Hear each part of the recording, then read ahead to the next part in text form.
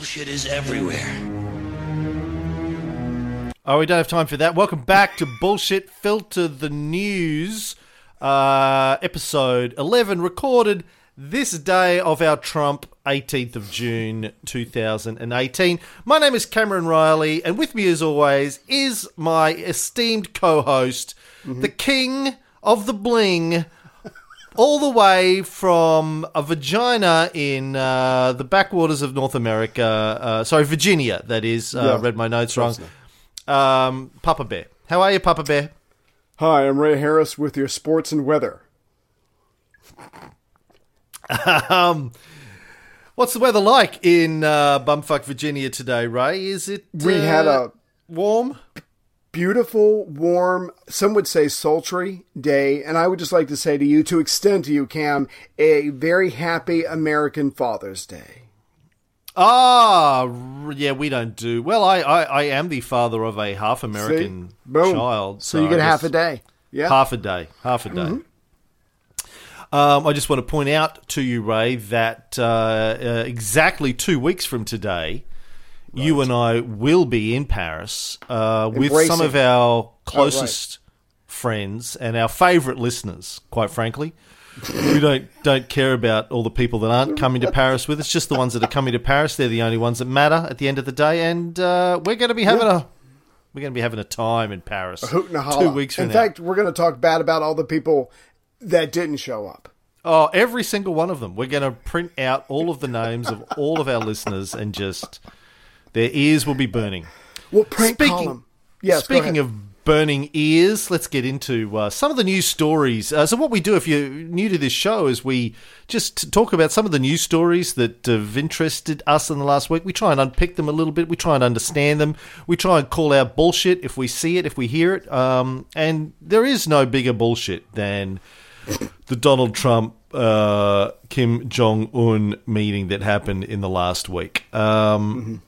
Now, I'll tell you what fascinates me about this, Ray, is the amount of pro-Trump and anti-Trump rhetoric that I see coming out about stories like this. On one hand, he's a god amongst men for having this meeting. On the other hand, he is the biggest, stupidest doofus ever that's ever walked. No moderation. Right. Yeah, there's no balance that you come across. It's all just, he's the greatest. Extremes. He met with the Kim. That is incredible. Or it's what an idiot. He's had the wool pulled over his eyes. Right. And I as usual, sit somewhere in the middle of that. Yes, look, there's no doubt Trump is an idiot. But sitting down with heads of state, even heads of state that we don't like because they do a lot of bad things, it's really a bad thing, I think.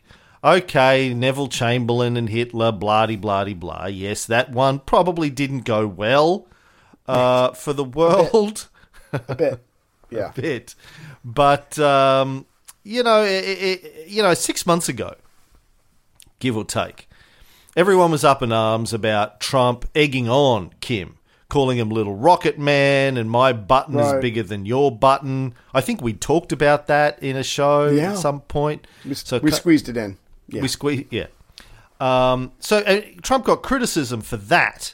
Oh, everyone was sending me emails saying, we're going to war. We're going to go to war with North Korea. And I kept saying, I don't think so. I don't think it's going to happen. I think it's all political theater.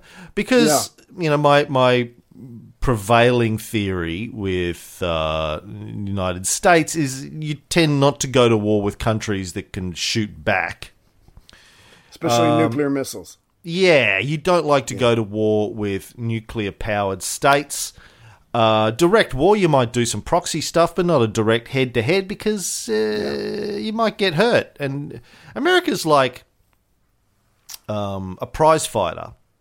A beautiful prize fighter. A beautiful prize fighter. You're like Balboa in his prime. Yeah. But you always got Mickey on the side making sure that the guy you're fighting is going to throw the fight in the third round and promises not to punch you in the face. You're happy for him to punch you on the thigh muscle. Yeah. Not too hard. avoid the junk. But don't punch me in the. I don't want to look bad. Don't punch me in the face.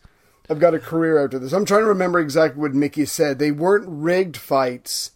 They just weren't people at their best at the time. And to take your initial point, as much as I don't like Trump, I'm going to be the pro-Trump on this one and say it seems to be always good to have two leaders talking who are talking shit about each other. It's better for them to meet face to face, have some dialogue. It might be a bunch of fluff and feathers and stuff like that, but there doesn't seem to be any genuine harm in these two guys getting together, going through the motions. At least they're not now calling each other names like they were a couple of months ago. So when is it not a good thing? Now, it's true. I think you're going to make this point. Not much came from this, but it doesn't hurt that they spoke.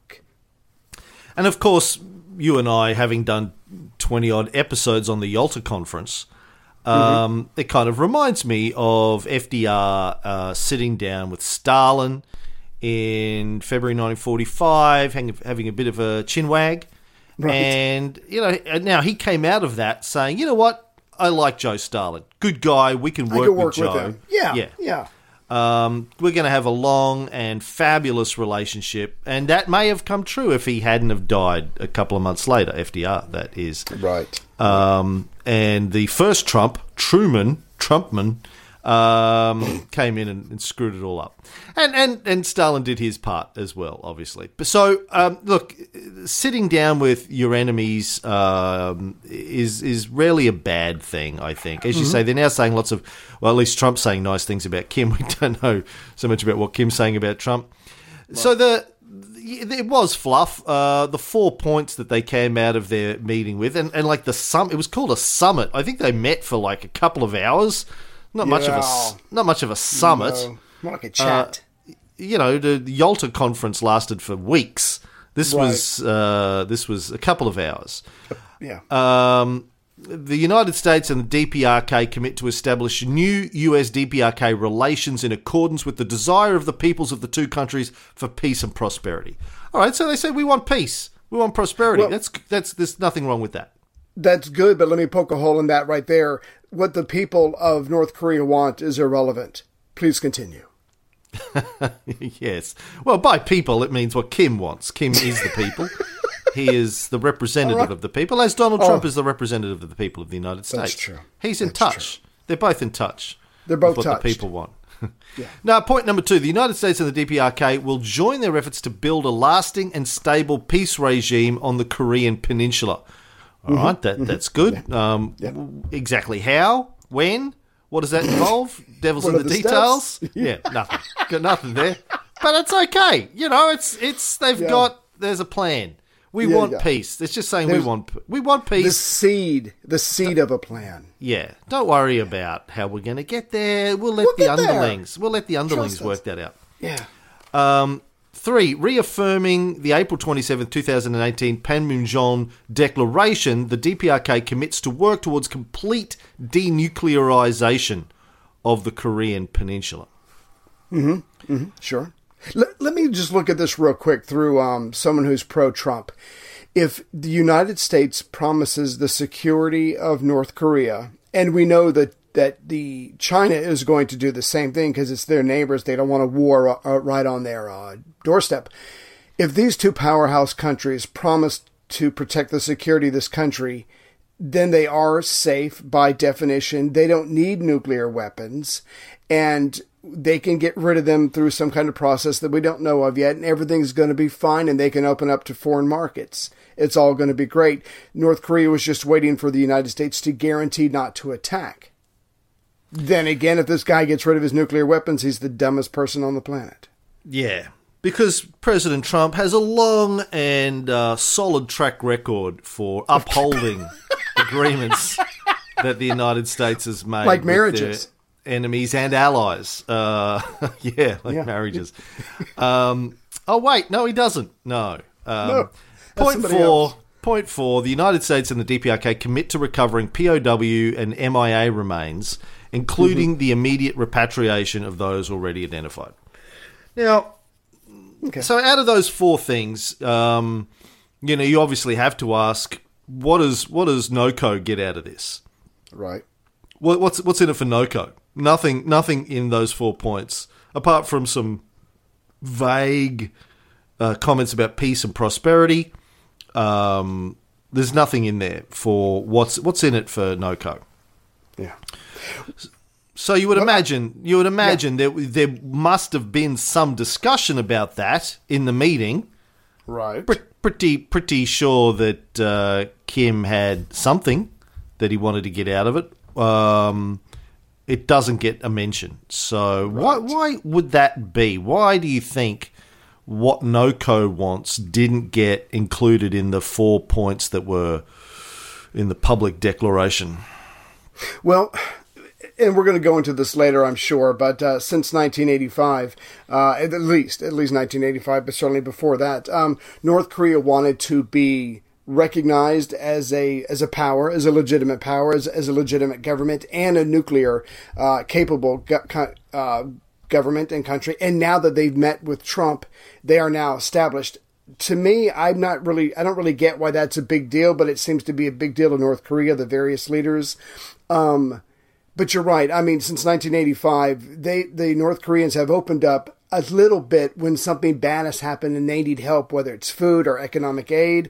There's something driving this guy. He's not just doing this. But the point that I think you were about to make is North Korea did get something out of this if the United States and South Korea cancels their war games, which I didn't think was a big deal until I read up on the details. But other than that, why Kim is at these meetings, obviously promising very little, is still a mystery to me. So why would he care about them cancelling their war games? Well, see, what I didn't know was that, obviously the United States has tens of thousands of troops in South Korea, and we rotate them out. We rotate new guys in, and South Korea does the same thing to a certain degree. And you have new games, so everybody can be on the same page, so they can get that practice, that experience. And the most important aspect of that is working together. So if you don't have frequent war games, and you bring new people in, it's all academic. It's all on paper. They haven't actually gone through the motions of trying to, hold back an invasion from North Korea. So it is a big deal that I don't think I fully appreciated. And that seems to be a big deal, a big win for Kim, all for showing up and smiling and signing a document that was probably less than 3/4 of a page long. Yeah, I don't know that it's a big deal. I mean, look... It's a bigger deal than I thought it was. If NOCO goes to war with SOCO, we know that really it's going to be the US that's going to do the majority of the fighting. So being coordinated with SOCO means 2/10 of fuck all. It's like if China invaded Australia tomorrow, right, and we called up Donnie and we said, "Hey, Donnie, we need your help." Initially, I know that his first response would be, "Who? What? Fuck? What? No." Let me speak to your king. But let's say that Obama was still in the big chair, right? And we called up. We know that of the fighting that would happen, about 2/10 of fuck all of it would be the Australian military, and the rest of it would be the US, because our army consists of 3 guys, a kangaroo, and a wombat, and a few koalas. That's the size of our army, our military. And a boomerang.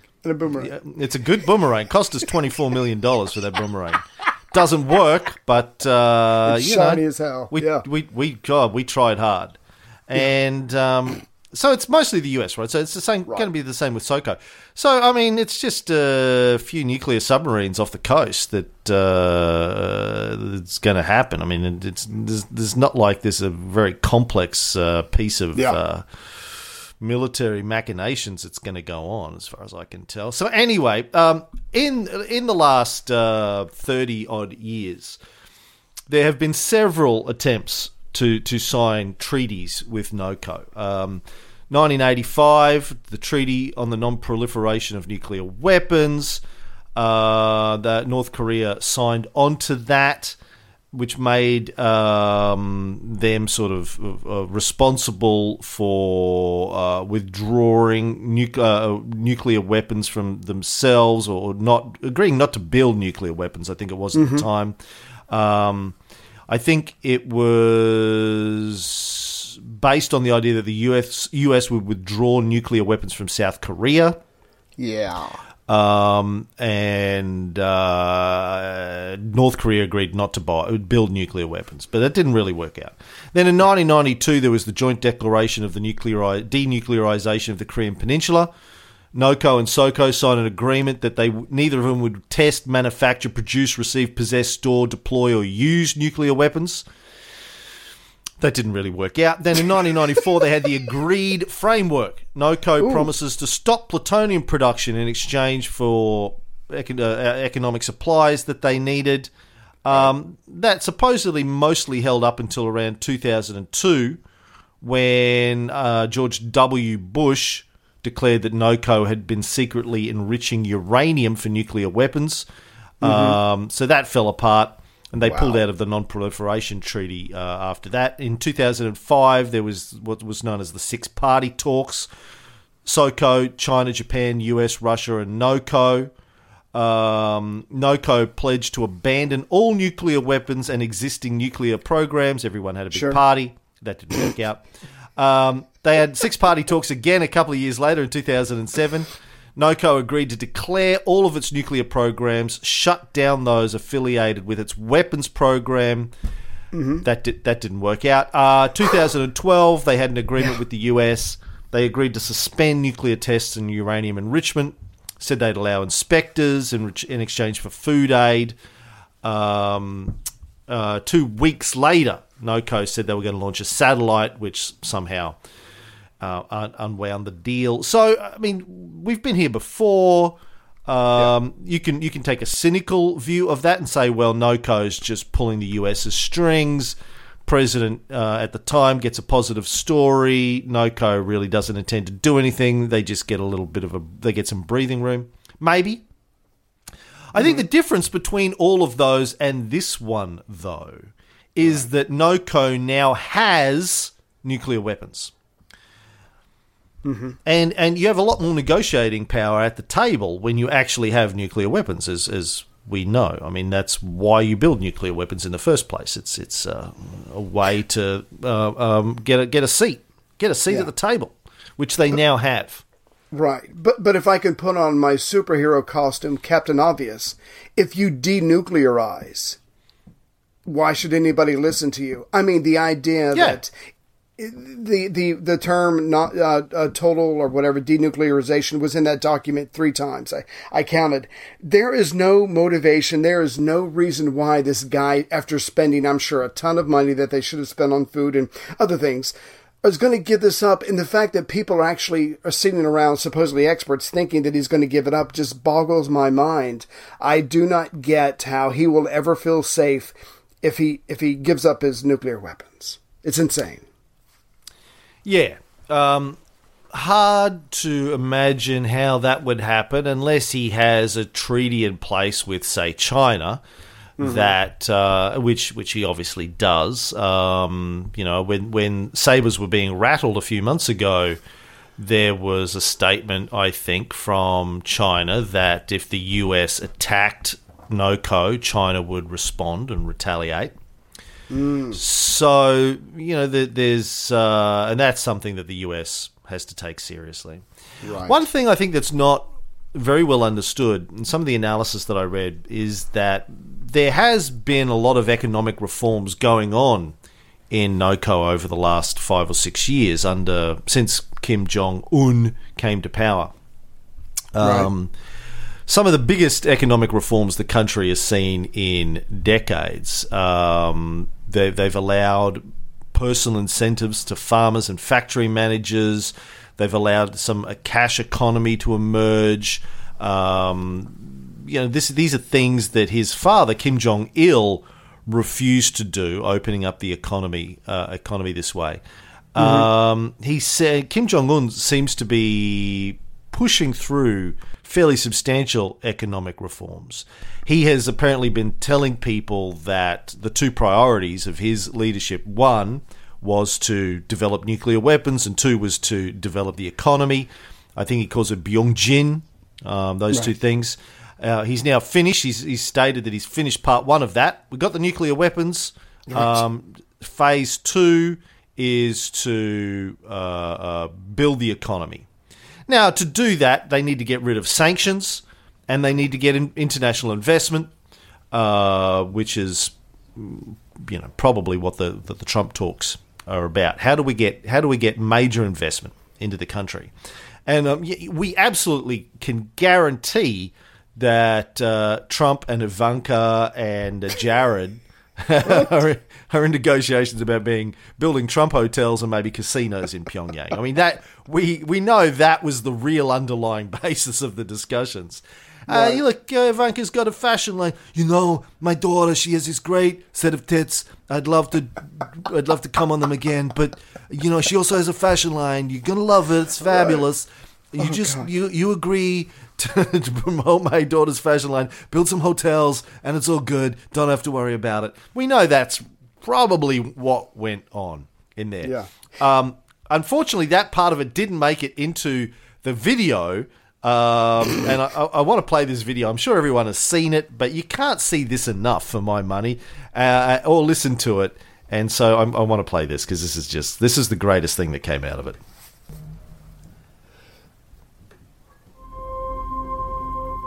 7 billion people inhabit planet Earth.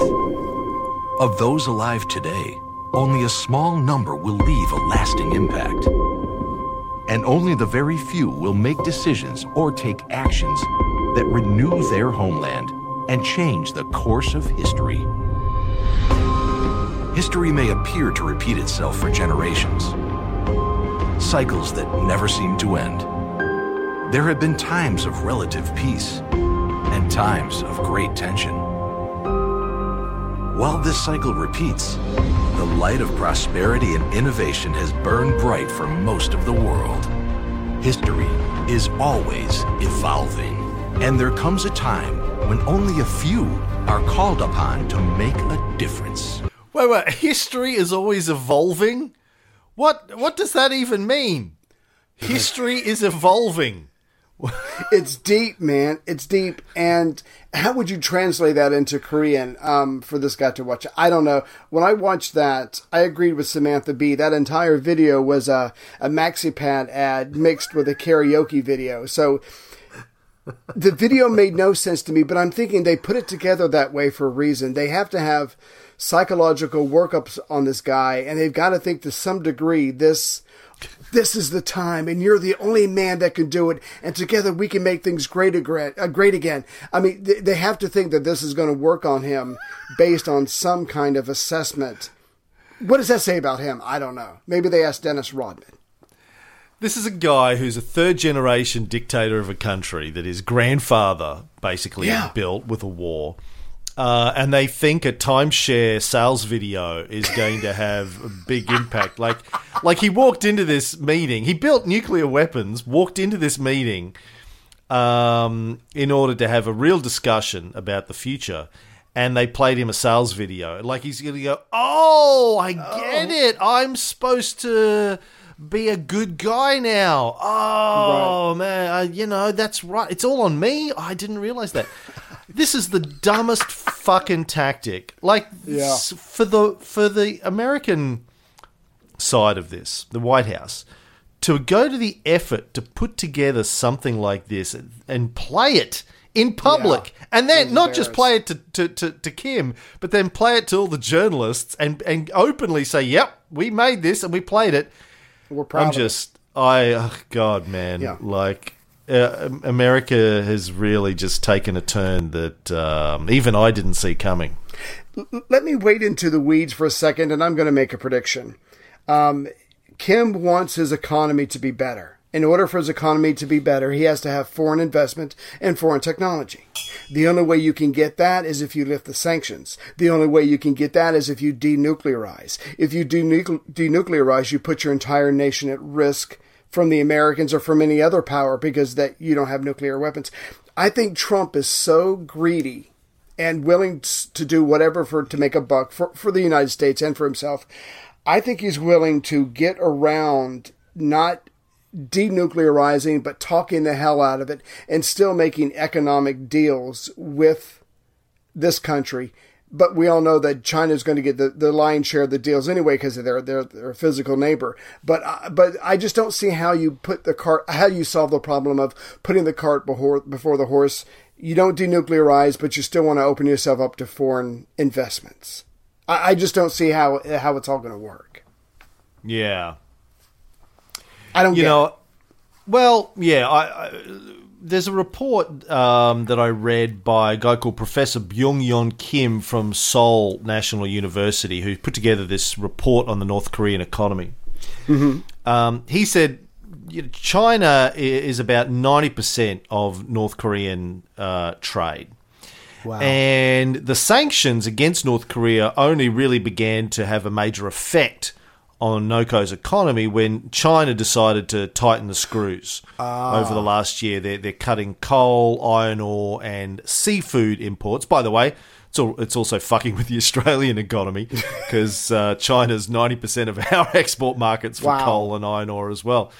Wow. So he said that last year North Korean exports to China declined by 40%. Which he said brought the growth rates in North Korea down by -2%. So it's a big impact. If the sanctions continue, it's going to cripple their economy. If exports decline by 90%, then growth is going to go extra negative, and they're going to be screwed. Yeah. So he's saying that's what brought them to the negotiating table. Mm-hmm. So their economy's genuinely suffering because they've got troubles with being able to trade with China. But at the same time, we see the US is having a trade war with China, as well as its other long-standing enemies like Canada. Finally, a president who will stand up to Canada. Yeah, I can't wait for the Canada-American war, man. That's going to be great. Bomb Canada. Bomb Canada. Bomb Canada. No, we're going to give up on purpose, and hopefully they'll give us maple syrup and health care. But again, yeah, I can't see why Kim's going to give up his nuclear weapons. It seems to be a really bad move for him. Unless we're missing something, and I doubt that we are on this one. That's the bit that doesn't make sense. Why spend decades building nuclear weapons just to give them up? I know he wants them to remove the sanctions, but you have no guarantees they're not going to reinstate them a week later. So anyway, let's move on to other news because there's other stories apart from this that we need to talk about. Bitcoin. I want to talk about Bitcoin, Ray. Do you understand Bitcoin and blockchain? No. I don't understand any of it. I know I can't go to McDonald's with it, so really that's how I judge things. Please tell me about Bitcoin and Tether and all this other stuff. Yeah, no, I don't understand it at all either. We've talked about doing I remember 6 months ago we were talking about doing a bullshit filter series on Bitcoin. It's a good looks like we won't have to worry about it. So, for the last 6-8 months, I've had my Facebook thread was filled with people saying, you got to buy Bitcoin. People DMing me, emailing me, friends of mine saying, man, you got to get into Bitcoin. Be rich. It's going to go to $100,000 a share, a coin. And I said two things. Number one, I don't invest in anything I can't understand. Right. Number two, I don't have any money to invest in anything anyway. What do you think I am? I mean, I'm a podcaster. I'm a podcaster. Yeah, I'm a podcaster. I have no money. Three, I don't understand it. I've been trying to get people to explain it to me for years. I've been watching Bitcoin for years. I had a Bitcoin mining app on a PC. Wow. Like 10, 14 years ago, I guess. Long time ago, whenever Bitcoin launched, I had one of the first, mining wallet app things that was running. Long time ago. Yeah. Well, I it was a cool thing. I didn't understand it, but mining currency, sure, I'll get in on that. Chick magnet. Apparently, if I'd kept that now, I'd be snorting coke off of hookers' tits on a yacht somewhere in the Mediterranean, but c'est la vie. But tell everybody why it's worth so much. Well, it was, those things probably would have been worth money now. But anyway, the point is that Everyone was ramping it up. And I kept saying to people, why is the price of it going up? They go, well, because there's only a limited amount. I go, yeah, but there's only a limited amount of shit that I do in the toilet too. It doesn't mean that it's the value of it is going up. Because he tried to sell it to me, yeah. Oh, it's going to hit 100,000 a poop, Ray. Trust me. You just wait and see. Because there's only a limited number of poops that I can do in the course of my life. The blockchain in my butt is only going to produce a limited amount of shits over the course of my life. Uh-huh. We don't know how long I'm going to live, and That's I'm fasting, so you don't know how much shit I'm going to produce. But you're making it even more valuable. That's why I'm fasting, is to drive up the price. Which is what happened to Bitcoin, as it turns out. So, if people haven't been paying attention, Bitcoin has been crashing over the last few weeks. According to a finance professor from the University of Texas and his graduate student, they published a paper in the last week saying that the skyrocketing of the value of Bitcoin happened because it was being gamed, that a single person or a small group of people using another cryptocurrency, Tether, were somehow artificially inflating the price of Bitcoin. So they ramped it up and then it came crashing back down. Now, to be fair, it's still a lot higher than it was a year ago. I think October 17, the value of a single Bitcoin was around about $5,000 US. It went up to nearly 20,000. Now it's back down to sort of 10 or 12,000, I think.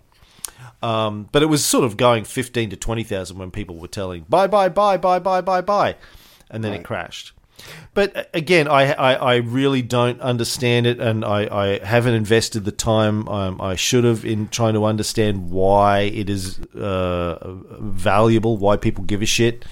But the fact that it was being the suggestion is that it was being gamed is fascinating. Yeah. So again, let's say I had some Bitcoin. Do you know what I could do with it? You could watch it crash. Yeah. And you could do that. Okay. Yeah. No. Again, I'm just still trying to... and the fact that there's other cryptocurrency out there is staggering to me. But anyway, we don't have to spend too much time on it. But surprise, surprise, like you said, for the last 2,000 years, since we've been talking about Alexander the Great, humans haven't changed all that much. Here's something that a lot of people don't understand. A few people who do understand it, who are in the know, used nefarious means probably to pump up its value to make money for themselves. Surprise, surprise. Actually, just an update. Bitcoin, as of today, is $6,528 USD. So it's nearly come down to where it was, let's say May... What are we? June of 2017. It was... June it was 2,200, something like that. So... It's still up on where it was a year ago, but it's crashed a long way from its height of sort of 20,000, roughly. So, I don't know, man. What do you think? I think we missed a wonderful pump and dump opportunity, but like you said, we don't have any extra money anyway, so it's all academic. Maybe we should make up our own currency. We'll make up our own church so we don't have to pay taxes, and then we'll be rolling in the fake money. Yeah, I already tried that. I had my church for a while there.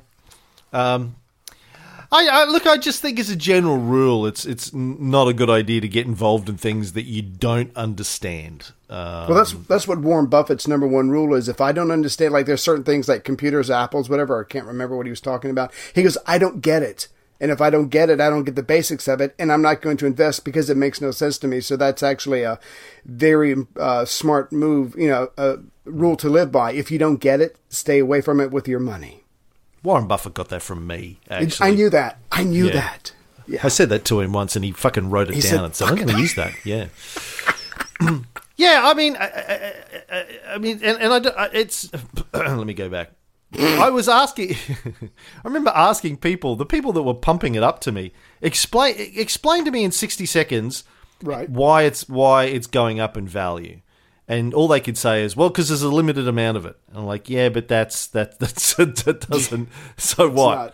So what? That doesn't make that. Yeah, it doesn't explain it. Then justify it. Yeah. All right, let's get back to Donnie, Big Donnie. This is an interesting article I read during the week about this. We're still getting all this talk about Russia colluding to influence the US elections. As Jeremy Scahill pointed out on The Intercept, it's not just Russia. There's a strong case for the Trump team colluding with Saudi Arabia, Israel, and the United Arab Emirates over the election as well. But the question is, why aren't we hearing all of the hype and fear-mongering in the media about that like we are about Russia? Why isn't there an investigation into that? Why aren't people up in arms about these other countries getting involved in helping the Trump team? There were supposedly meetings between some people involved in the Trump campaign, like a guy called George Nader, and the Saudi Crown Prince, Israeli operatives, meeting at Trump Tower with Donald Trump Jr., according to the New York Times. The purpose of the meeting was primarily to offer help to the Trump team, and it forged relationships between the men and Trump insiders that would develop over the coming months past the election and well into President Trump's first year in office.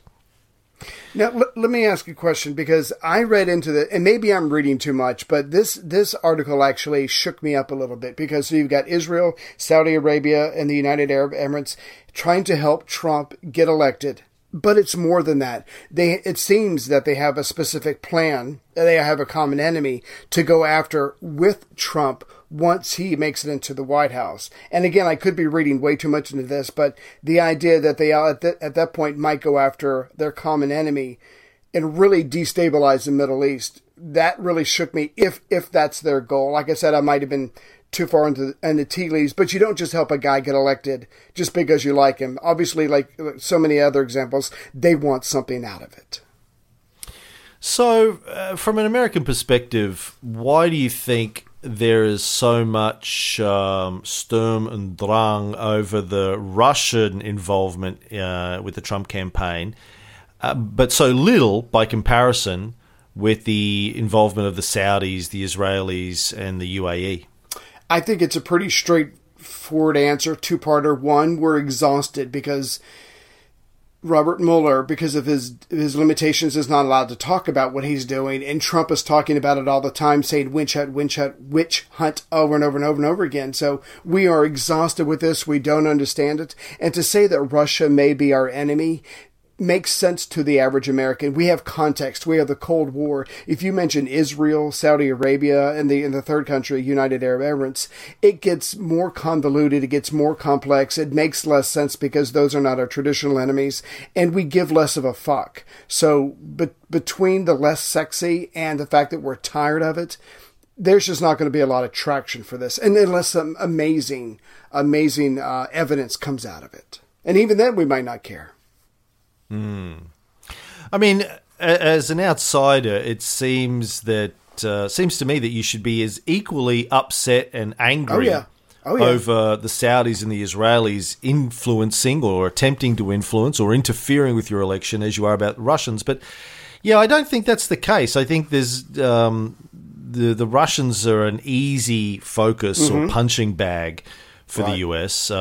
It's easy to slip back into that, the Russians are the bad guy thing. And all these other countries influencing your elections, it's, I don't know. Yeah. Too much. Yeah. We don't care so much about that. Now, you and I, over the course of, I know when we did the Syrian series on this show, we talked a lot about the relationship between the United States and Saudi Arabia.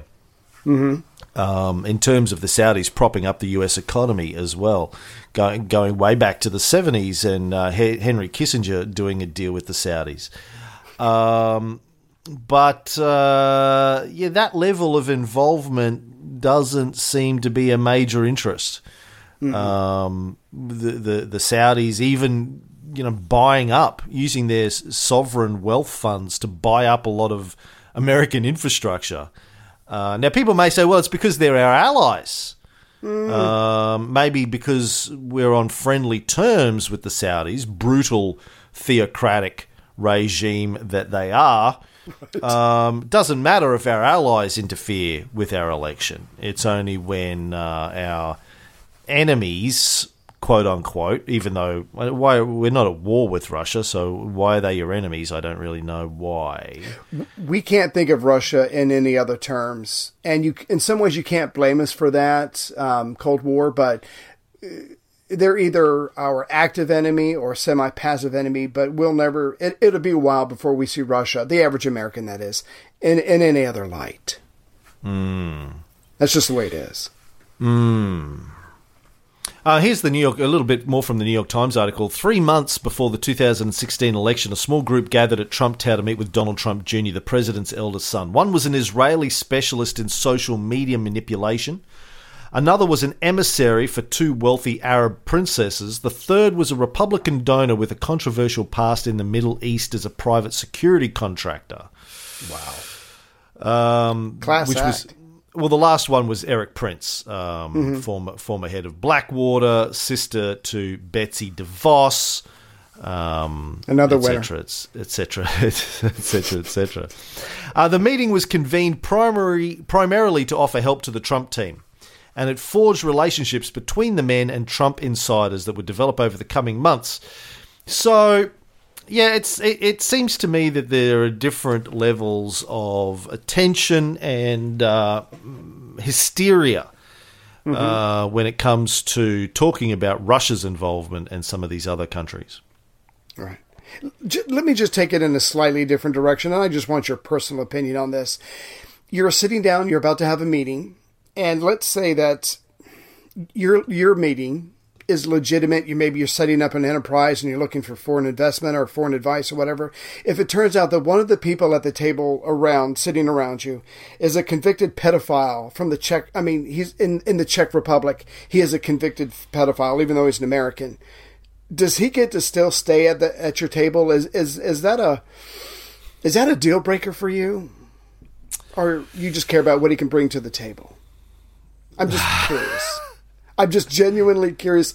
What's the minimum criteria before you don't sit down with someone? I'm just wondering. Is this hypothetical, Ray, or are you going to bring someone to Europe? Surprise! You checking. I'm just. I'm bringing somebody. Yeah. No, George Nader. George Nader. Right, convicted pedophile. Yeah. Really? Yeah. In the Czech Republic, he's been accused of it in the United States, but not proven and not convicted, obviously. Wow. So, whatever that's worth. Wow. Yeah. He sat down with Donnie Jr. Yeah. Well, look, did Donnie Jr. know that about him when he sat down with him? If you were the son of a guy who's about to be president, would you sit down at a table unless you knew a lot about them? And I imagine, since this stuff is in this article, it's not that well hidden. He could have had a secretary search for 5 seconds on the internet and find out. But hey, what do I know? Can you just look, before we have this meeting? Can you just Google the names of all the people and the word pedophile? Because that's a standard practice. Standard. We don't have many standards at Trump Tower. We got one, but that's one. Yeah, that's one. Former actor too, apparently. Different George Nader. Right. Yes. Wow. So the other George Nader was close friends with Rock Hudson. But this one, yes, George Nader, Lebanese-American businessman, lobbyist, and convicted pedophile, according to his Wikipedia profile. Right. But yeah, look, yeah. I'm splitting hairs, I know. Maybe they should have checked, but come on. This is the Trump Organization. I don't think they do a lot of background research on anything. In 2003, he was convicted in Prague for sexually abusing 10 boys, for which he served 1 year in prison. Jeez. Oh, in one case, at his room in the Hilton Prague Hotel, he requested oral sex from a 14-year-old boy, and after he refused, Nader masturbated in front of him, or as we Pulled call a Weinstein. That's a Louis C.K. I was going to go for. That's a Louis. Okay. He pulled a Louis, yeah. Right. He said, do you mind if... He pulled his Louis. Do you mind if I Louis in front of you? What? Too late, I've already started. Oh, Louis. And, yeah. All anyway. right. Let's talk a little bit about science and technology, Ray, just to wash that Please. visual image of a Louis out of our mind. Right? Explain this to me. I get how it's amazing, but I don't really get it, so please hold forth. Right. Yeah. Well, so the story Ray's talking about is something that came out in the last week. Researchers at UCLA have been able to successfully run something known as a stochastic neuromorphic chip. Cool. Now I had to Google what that meant. It sounded cool, but I didn't know what that meant. So neuromorphic engineering is the premise here. Idea's been around for a long time, but it's basically building a computer, building an electronic system that mimics a biological system. So mimics the brain's architecture. Wow. Now, if you know anything about traditional computing, the way silicon chips are made, that doesn't look like the brain. You've got structured bits that are on or off. Brain is a lot more messier than That doesn't sound right. A lot more messy than that. Okay. But yeah, there's been a lot of talk over the years about building a computer that mimics the human brain. Well, these researchers have apparently done that. It's too complex to go into exactly how it works. We would probably screw it up.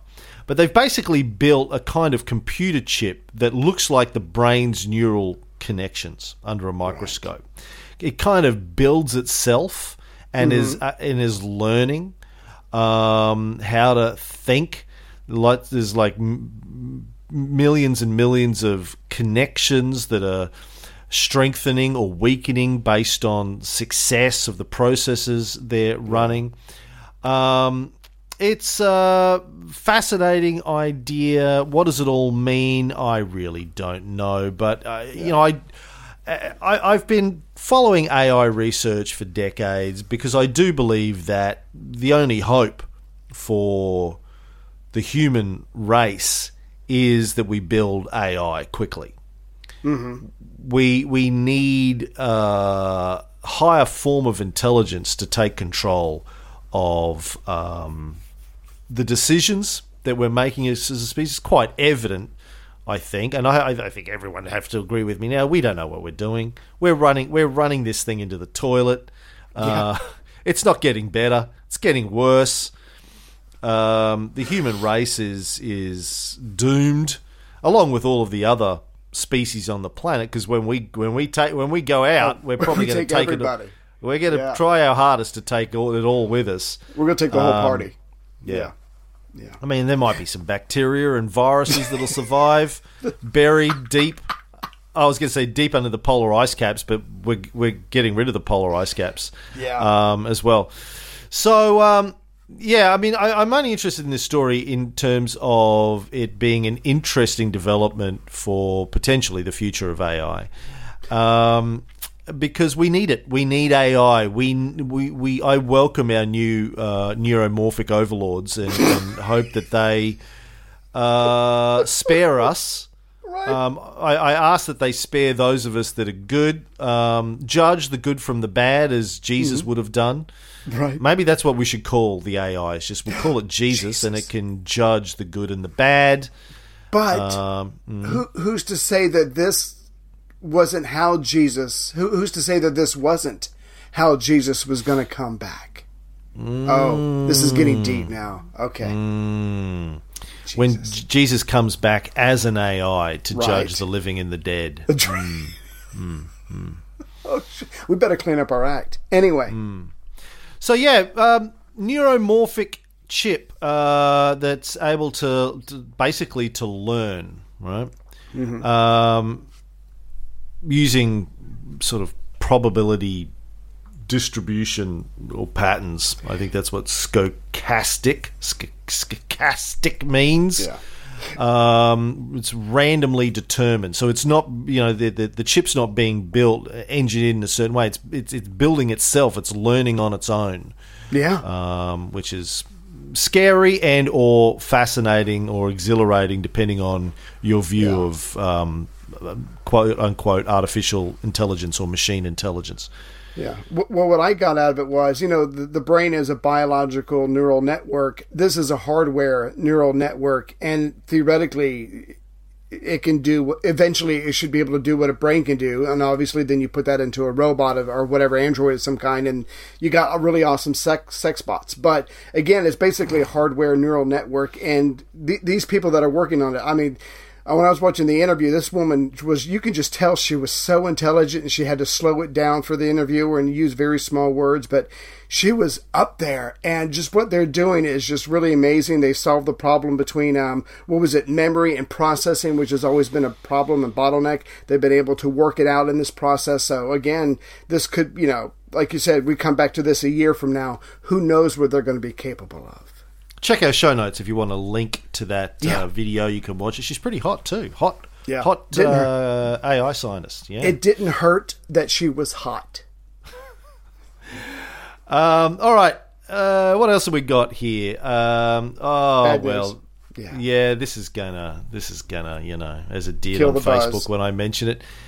Well, no, I think this is a positive thing in some ways. The United Nations General Assembly voted by an overwhelming majority a resolution condemning Israel for deploying excessive force against Palestinians at the border of Gaza. I think we've touched on this over the last month or two on the shows. We haven't got into it too deeply, but there was a vote that was held, and 120 countries voted in favour of this resolution. Now, of course, we know that resolutions by the General Assembly mean nothing, and this is probably the 300th resolution condemning Israel over the last 50 years come out of the United Nations General Assembly. So it means nothing apart from just maybe drawing increasing attention to the position of Israel in the international body.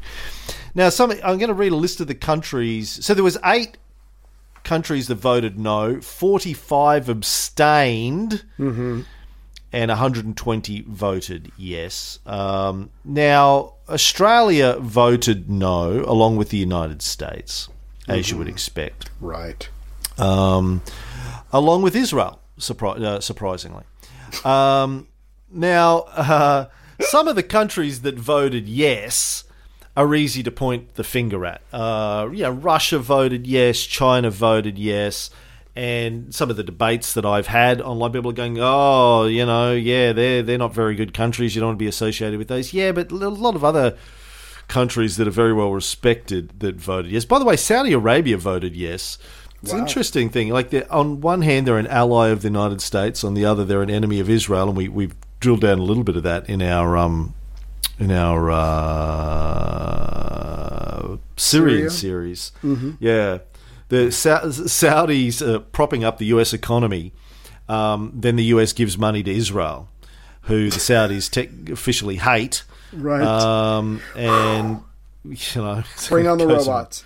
The United Kingdom abstained. So why do you abstain in a vote like this? Because you don't want to take a position either way. Right. You're not going to get anything out of it. You're just going to make somebody mad. So why vote at all if you don't have to? It doesn't matter that it doesn't mean anything. You can still piss someone off, and why would you want to do that? Yeah. But, countries that have got a pretty good reputation as being nice guys, Finland, they voted yes. France voted yes. Norway voted yes. Who else have we got here in the list? Portugal, Greece, Switzerland, Sweden, Ireland. South Africa voted yes. So, South Africa know a little bit about oppression. Sweden, Switzerland voted yes. In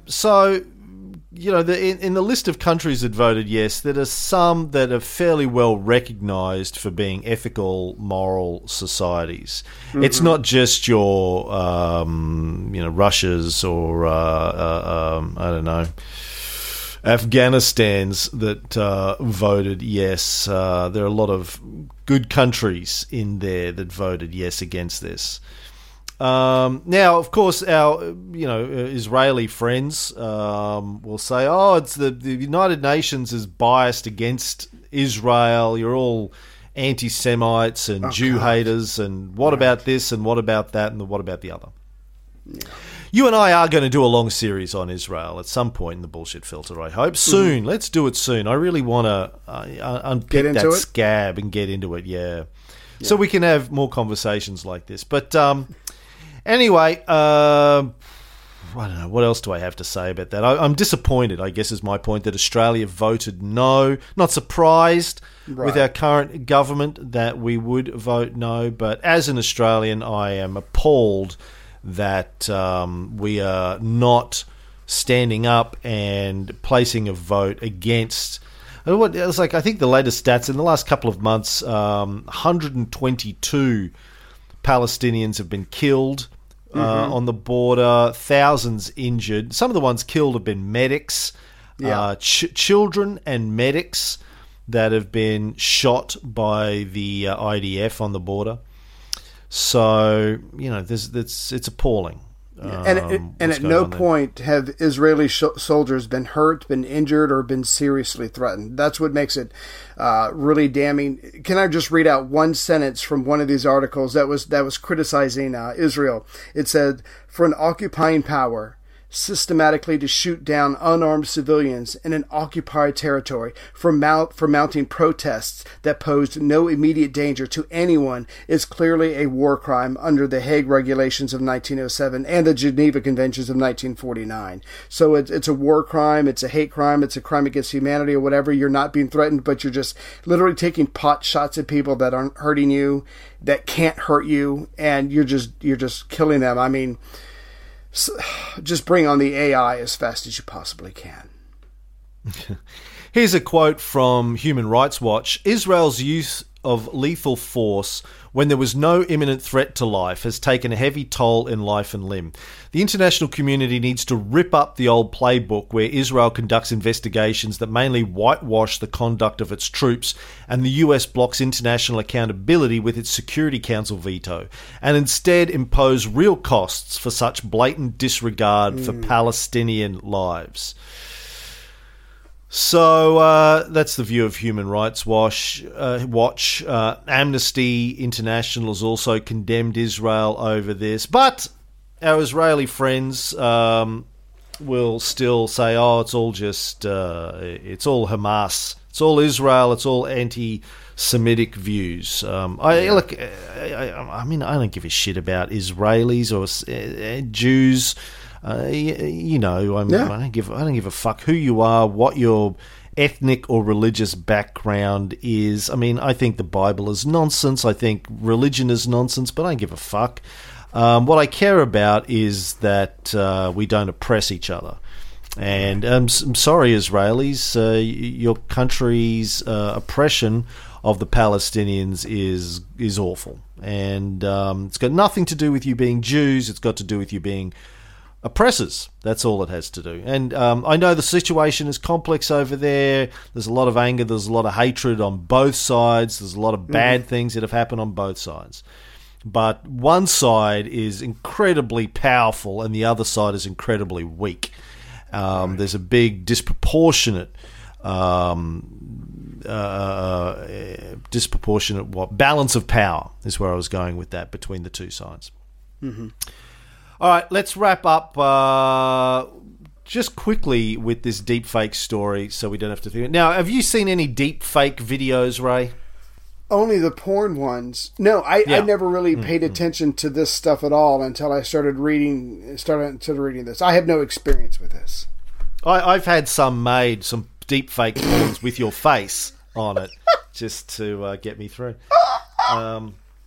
And so for people that don't know about deep fake videos, got quite a bit of media attention over the last few months, but there are videos that are produced using what they call an AI, but it's basically some computer technology that enables you to take a video, let's say a porn video, and replace the face with the face of anyone you like, a celebrity.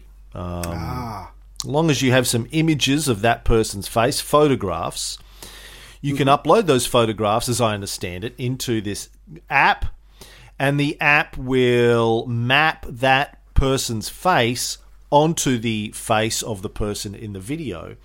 And it's very good. The technology is astoundingly good, where for the average person, it's almost impossible to tell that it's not a real video of the celebrity face.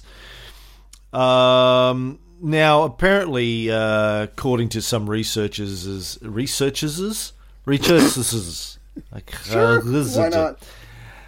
Some researchers from the University at Albany, one of the ways you can tell is by the blink rate. They say, this is interesting, the mean resting blink rate for humans is 17 blinks per minute, which increases to 26 blinks per minute when someone is talking, and decreases to 4.5 blinks per minute when someone is reading. I'm going to start counting. Yeah, I thought that was interesting. Yeah. So they say that when you watch these videos, so how do I know that if I'm watching a video of Trump giving a speech, that it's a real video of Trump giving a speech and not a deep fake video of Trump giving a speech?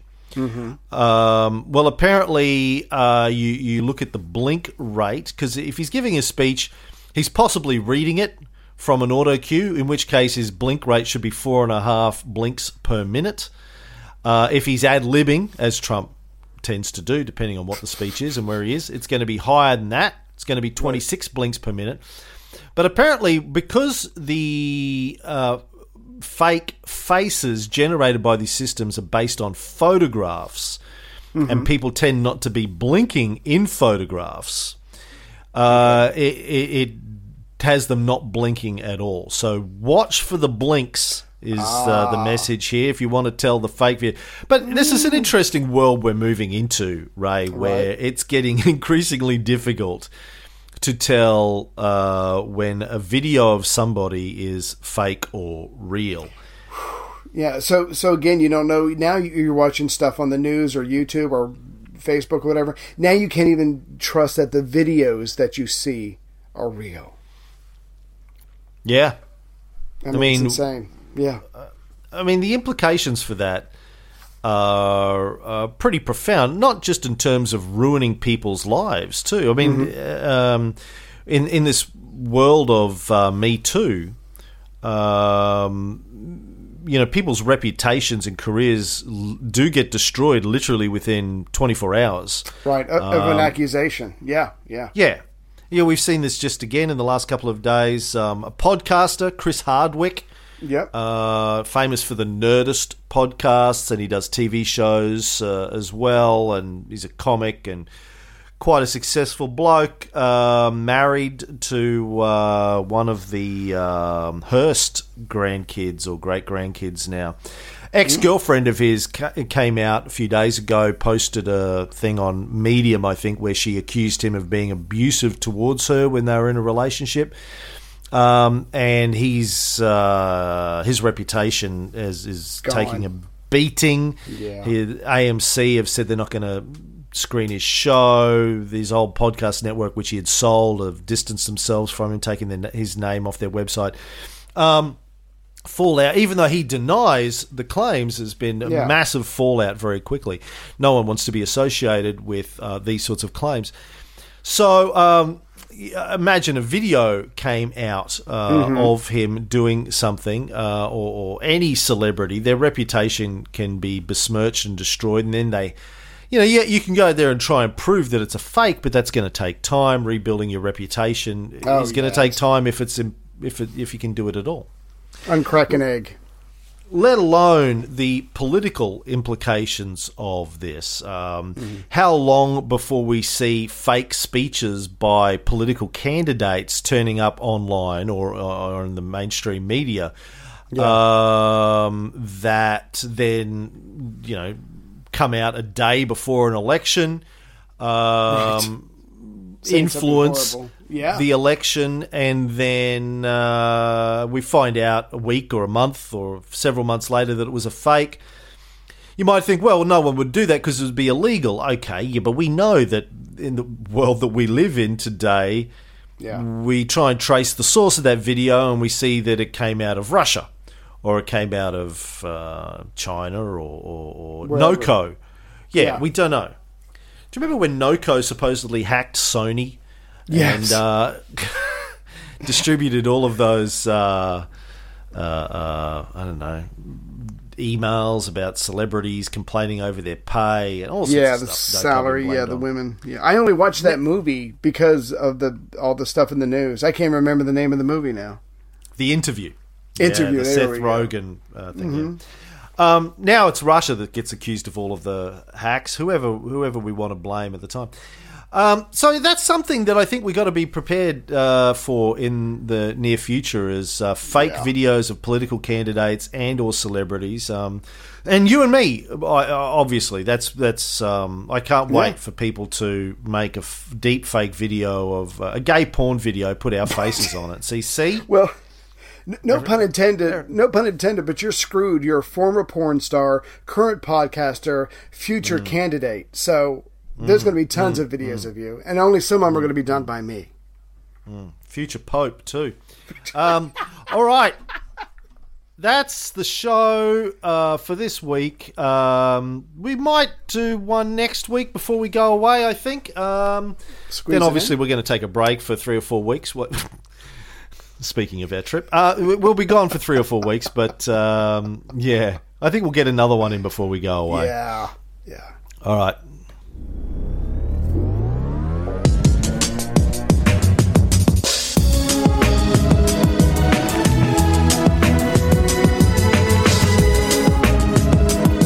Actually, I want to go with this. But the question is, what difference will the few make? The past doesn't have to be the future. Out of the darkness can come the light, and the light of hope can burn bright.